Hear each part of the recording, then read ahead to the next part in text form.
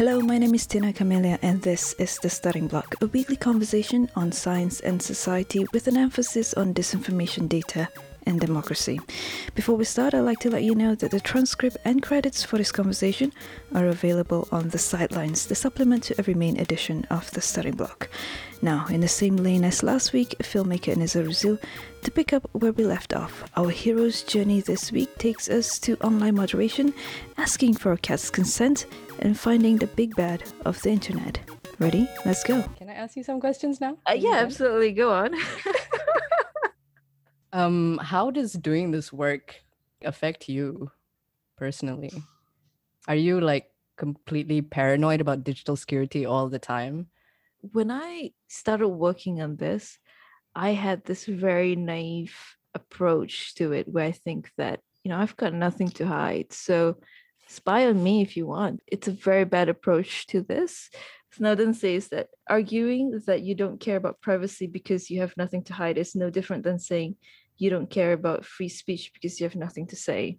Wow. Right. So great quote. So I stopped having that perspective because I feel like I do need to have an opinion about things.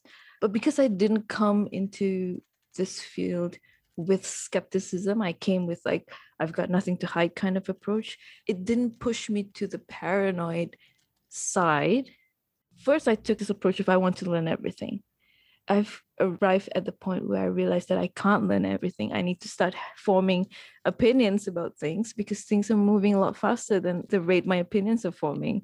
So I'm at the stage where, as much as I talk about new technologies and misinformation, right, I have to always remind myself that it's not that they're villains.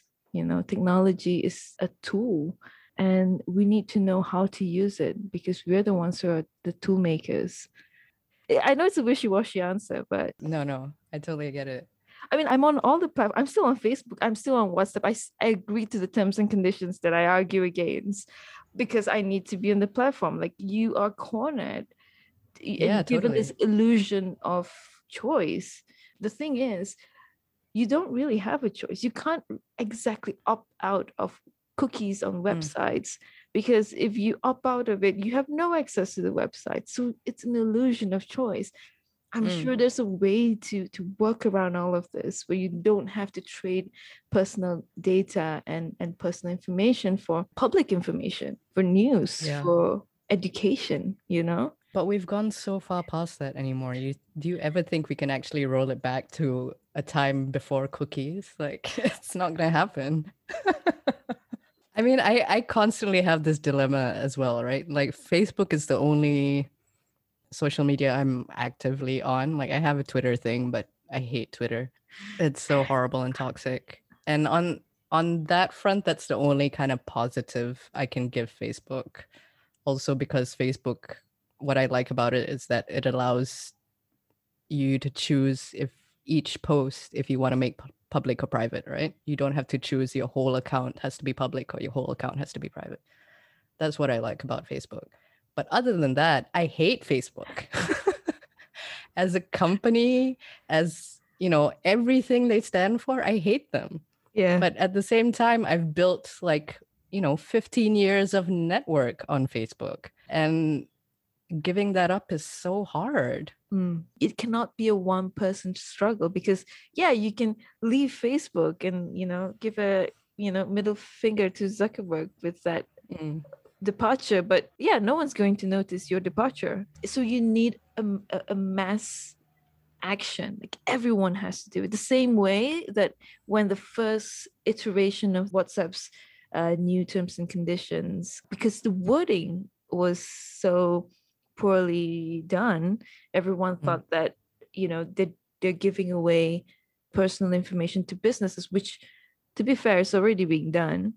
But it's being made more obvious with the terms and conditions that they're forcing WhatsApp users to, and a lot of people made the switch to Signal and Telegram, right? So you need that kind of like massive, widespread information blasted, and you need the alternative already waiting for people to make that switch. Because if you don't have the alternative, something has to fill that void.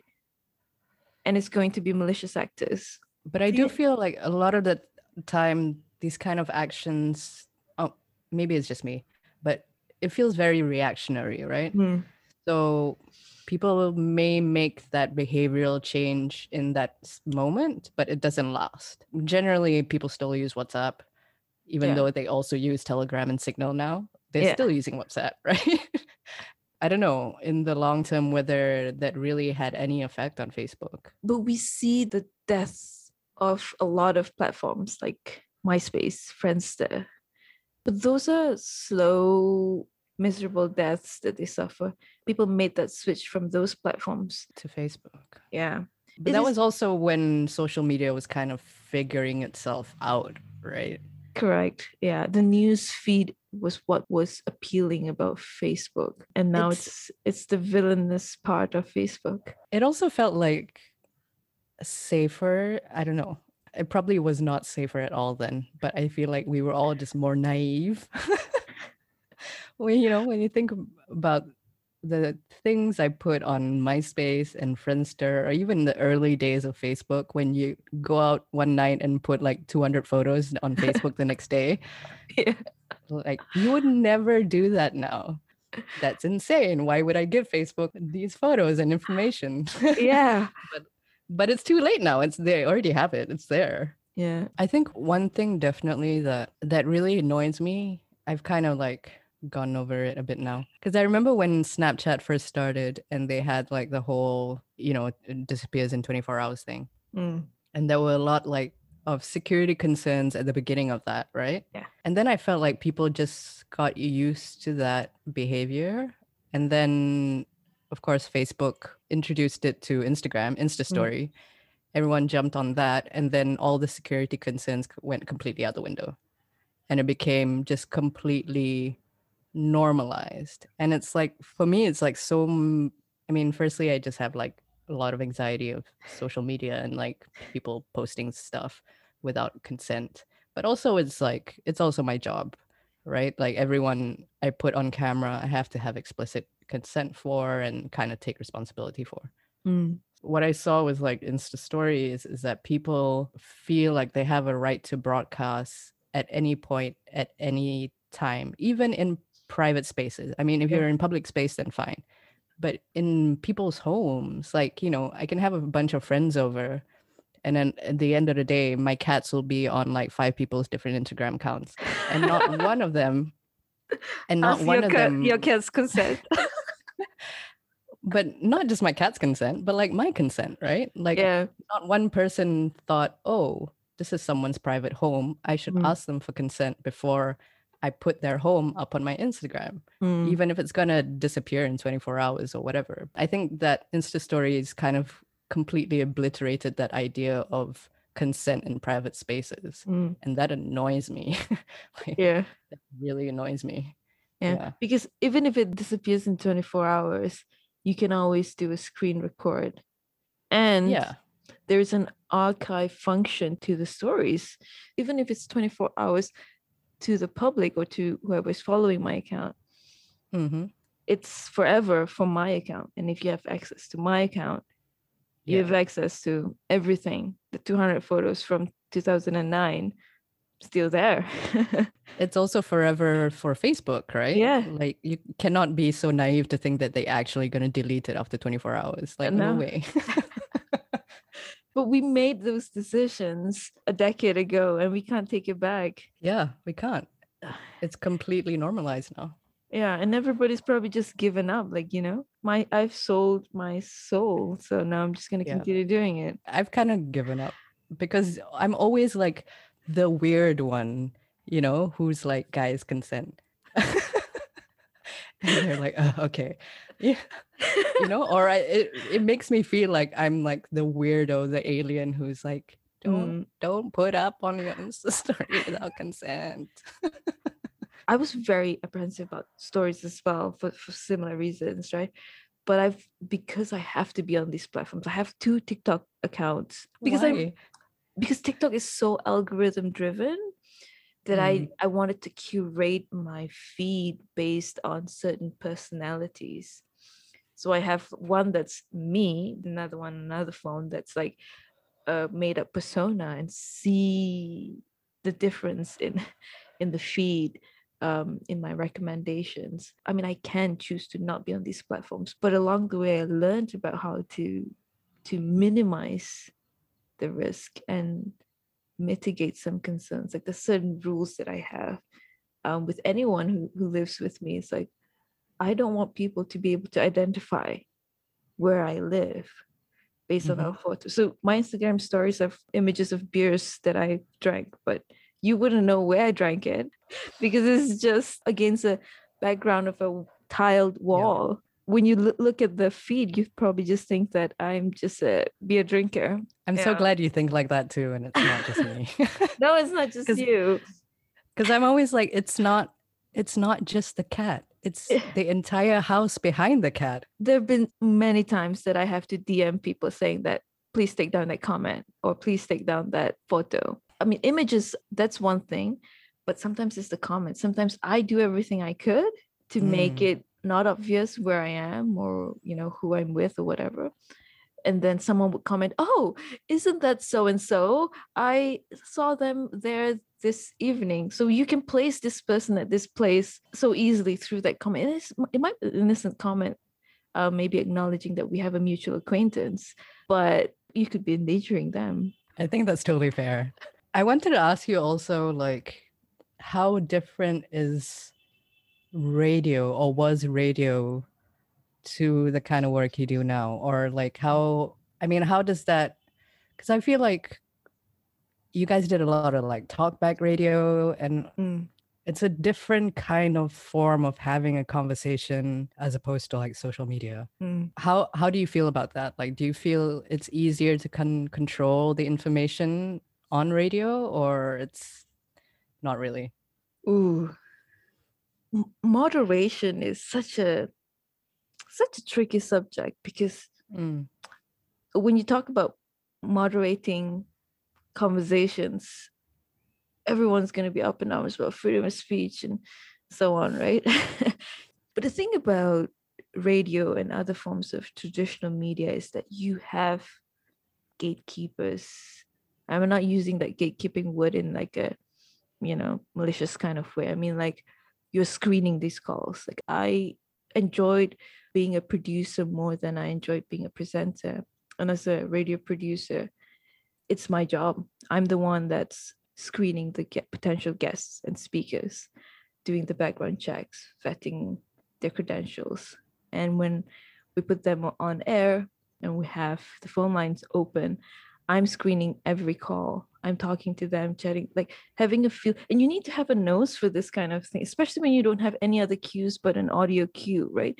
To be able to see, are they going to trick me? And once they go on air, they're going to say something else and, curse the government. And we're the ones that's going to be fined, not them. They're going to get away with it. We're the ones that's going to be fined $500,000 a ringgit or whatever it was that Malaysia Kini was fined for a user comment, right?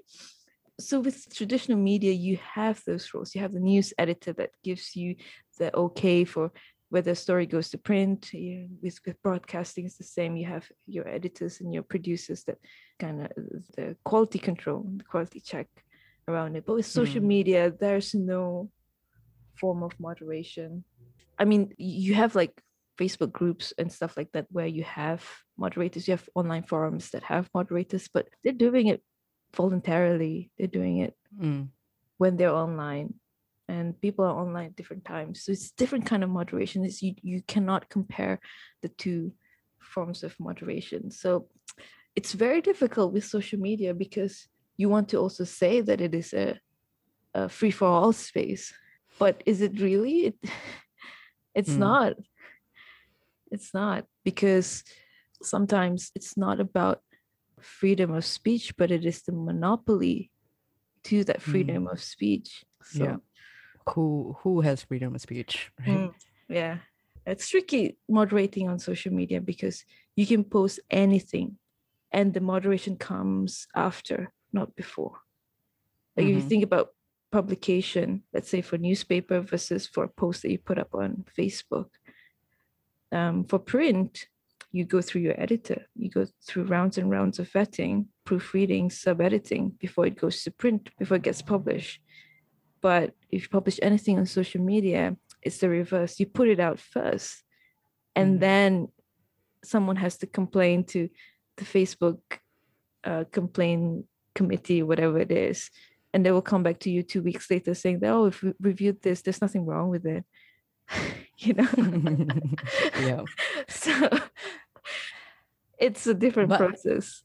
But like in our context, I mean, the Malaysian context, this is kind of inevitable also, right? Because mainstream media is so controlled, is so government owned and restrictive. People are generally just going to go online and say what they're going to say anyway, right? I mean, like Fahmi Reza, for example, right?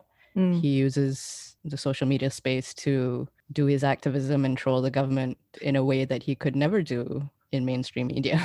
It's a double-edged sword, right?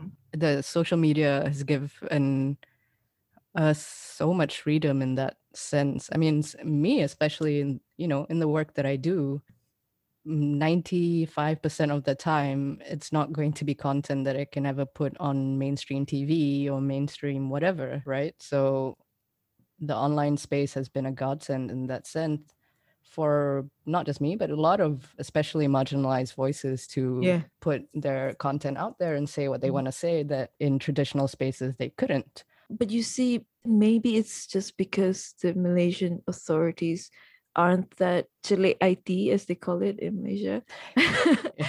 Because it is entirely possible to have your content censored. You can't possibly censor everything, but that's what happened in India with a lot of the comments or tweets that were critical of the Indian government and the way they're handling the COVID pandemic. The tweets were taken, they were not taken down, but they're not viewable in India. And it gives you the illusion that your tweet was not censored. And because these businesses, these platforms, they're not, so Twitter is not an Indian company, but they have to comply to Indian legislations because their business operates in that country.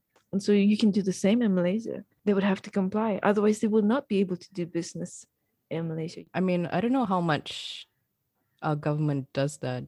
I mean, they have, the MCMC laws, the Communications Act laws, and the now fake news law again. I feel like they don't need to ask Google or Twitter or whatever to take something down. They can just arrest you and haul you to court. Correct. And force you to take it down.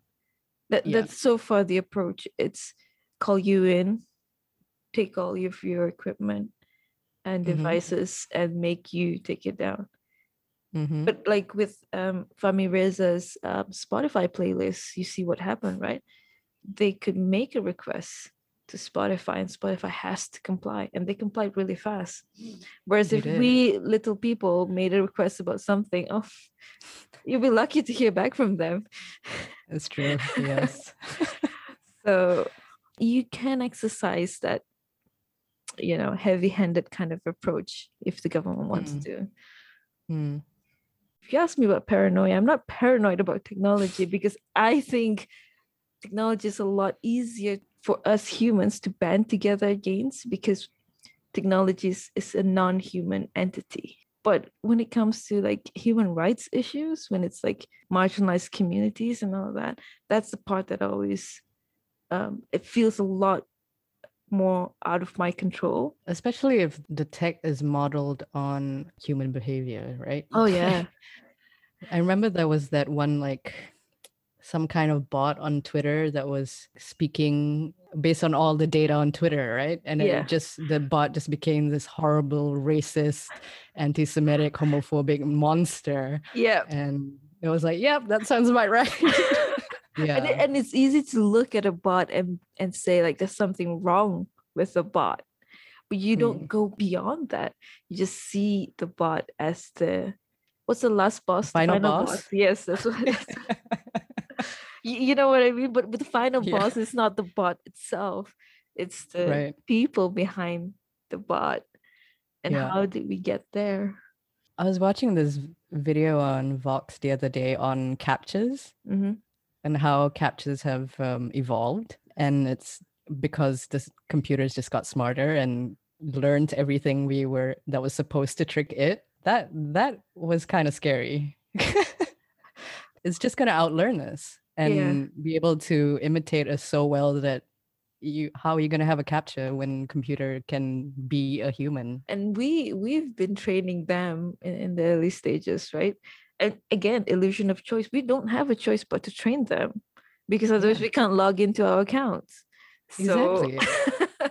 I was like, I didn't even know. It's like, oh my God, every time I put in a captcha, I've been contributing to this machine learning and I didn't even know it. I mean, that's literally everything you do online, really. yeah. Is the internet different in that side of the world? Is what you see different? Even before moving here, I do follow Canadian news quite a bit. I mean, a lot of stories around big tech and misinformation in online spaces are coming from UK, US anyway. But one thing I found quite interesting was the C10 bill that's been discussed here, where they're trying to control online content. I thought, oh, this sounds like I'm back in Malaysia, because what this bill is essentially trying to do is to control the type of content you see on any social media platform, because there's a rule here where you have to have a certain percentage of airtime dedicated to Canadian artists. So it's very similar to what we have in Malaysia. This is why, like with BFM radio, 30% of our programming is in Malay, which Oh, is past 11 usually, p.m. yeah, midnight to, when no one's listening. But it's to fulfill that quota, you need that 30% of Malay content. So they have something similar here, but to extend this for online content as well. So how do you enforce such a law, right?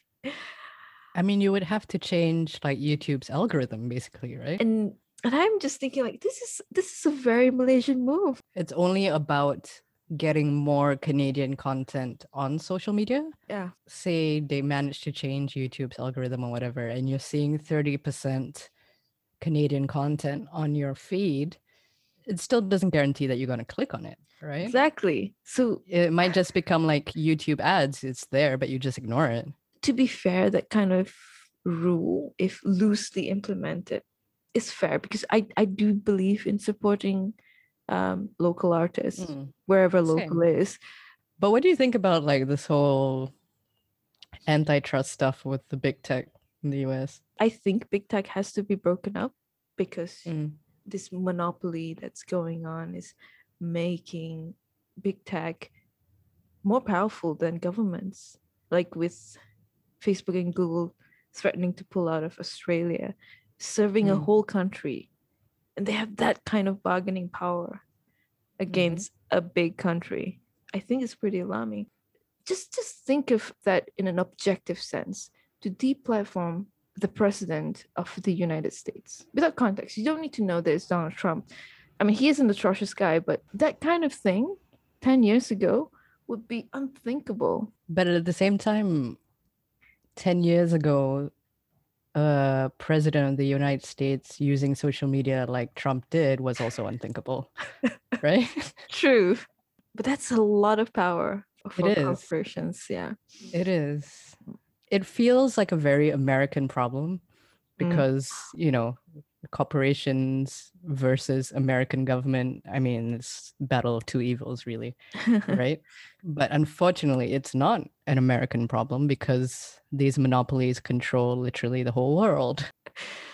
It just reminded me. I was watching Mitchell's versus the Machine, and the founder of the corporation that made the robots is literally a young guy in a hoodie called Mark. So, like, yeah, that's truly like the villain of our generation, right? Yeah. Yeah. I always struggle with finding the villain. When I did my Ring True miniseries after my press fellowship in Wolfson, I did that miniseries to kind of capture the essence of my whole study on misinformation and science news. And when I was going through the script with Caroline O, who was also the narrator, but she went through my script and she wanted me to who's the villain? Yeah, we are the heroes. Who's the villain? And I always struggle with that, like with that kind of storytelling. That kind of, you need a hero, you need a villain, because I think that the most effective stories sometimes don't have a villain. I keep coming back to the stories of the Thai boys who got trapped in the cave. The whole world was rooting for them, and there's no real like human villain. I mean, it's nature. So a good story doesn't necessarily need to have that super villain. People can still come together. But I don't know what's the compelling narrative that is without a villain for the subject that I'm working on. It doesn't necessarily need a villain, but villains do help mobilize also, I feel. Especially when they're like such an obvious villain like Bezos or something, you know? That's not hard. No. But yeah, I do agree that it's usually way more complex than just hero villain. It's the most, I suppose, the most used technique in storytelling, isn't it? Yes, for sure. Hero's journeys, film school 101. I mean, tech journalism and all that, it's very like, if you're in it, then you kind of know about it or you read about it regularly. But if not, then it's not. I don't think the average internet user thinks about these things all the time, right? Is there like much of the newsletter culture here in Malaysia? It's growing. I'm seeing some journalism friends doing it. I use Substack as a platform. It's a bit problematic right now with some internal issues, but when it came out, it's supposed to be for journalists to curate the news. Like they created the kind of messaging or angle to attract journalists and opinion column writers to have a place to host their writing. So something like a competition with Medium, but Medium is website based. Substack is a newsletter and goes straight to your inbox. And then when Twitter roll out review, it's like so exciting because I want to subscribe to all these newsletters, because this is kind of like how misinformation spreads in WhatsApp groups and other social messaging groups. You have to be part of this Telegram group or part of this WhatsApp group to see what false information is being spread. And with newsletters, because it goes to your email, you kind of need to be subscribed. And because of the subscription tier, if it's not free and you have to be a member, then it is like a WhatsApp group that's closed to only those who are a member of the group, right? I think newsletter is the next place to be. Damn, I didn't even think of that. You create a following, comes straight to your inbox, and only you know about it. And it's that, exclusivity that makes it even more enticing. I guess the downside, I don't know if it's a downside, is that people can't really respond. I mean, they can always reply to your email, of course, but it's not like they can immediately type a comment and then have a conversation. Yeah. So does that make you feel a little protected in a way? I mean, it's interesting to see how it plays out. Maybe people are also starting to become more disillusioned by messaging apps because you're just inundated by these. Like, if you remember so many groups, you get like people commenting on and on and on and on. So maybe email newsletters, you find your sweet spot there. Yeah, no, I learned like so much from your newsletter over the last year. I get excited when I see it in my inbox. And I don't ever get excited about anything in my inbox, that's really nice to hear. Yeah. And once again, that's filmmaker Inez Arizil. If you would like to join me on the show for conversations like this, get in touch at tinacarmelia.substack.com. Don't forget to subscribe if you haven't, and if you enjoyed this episode, consider sharing it with someone. Till the next one, goodbye for now.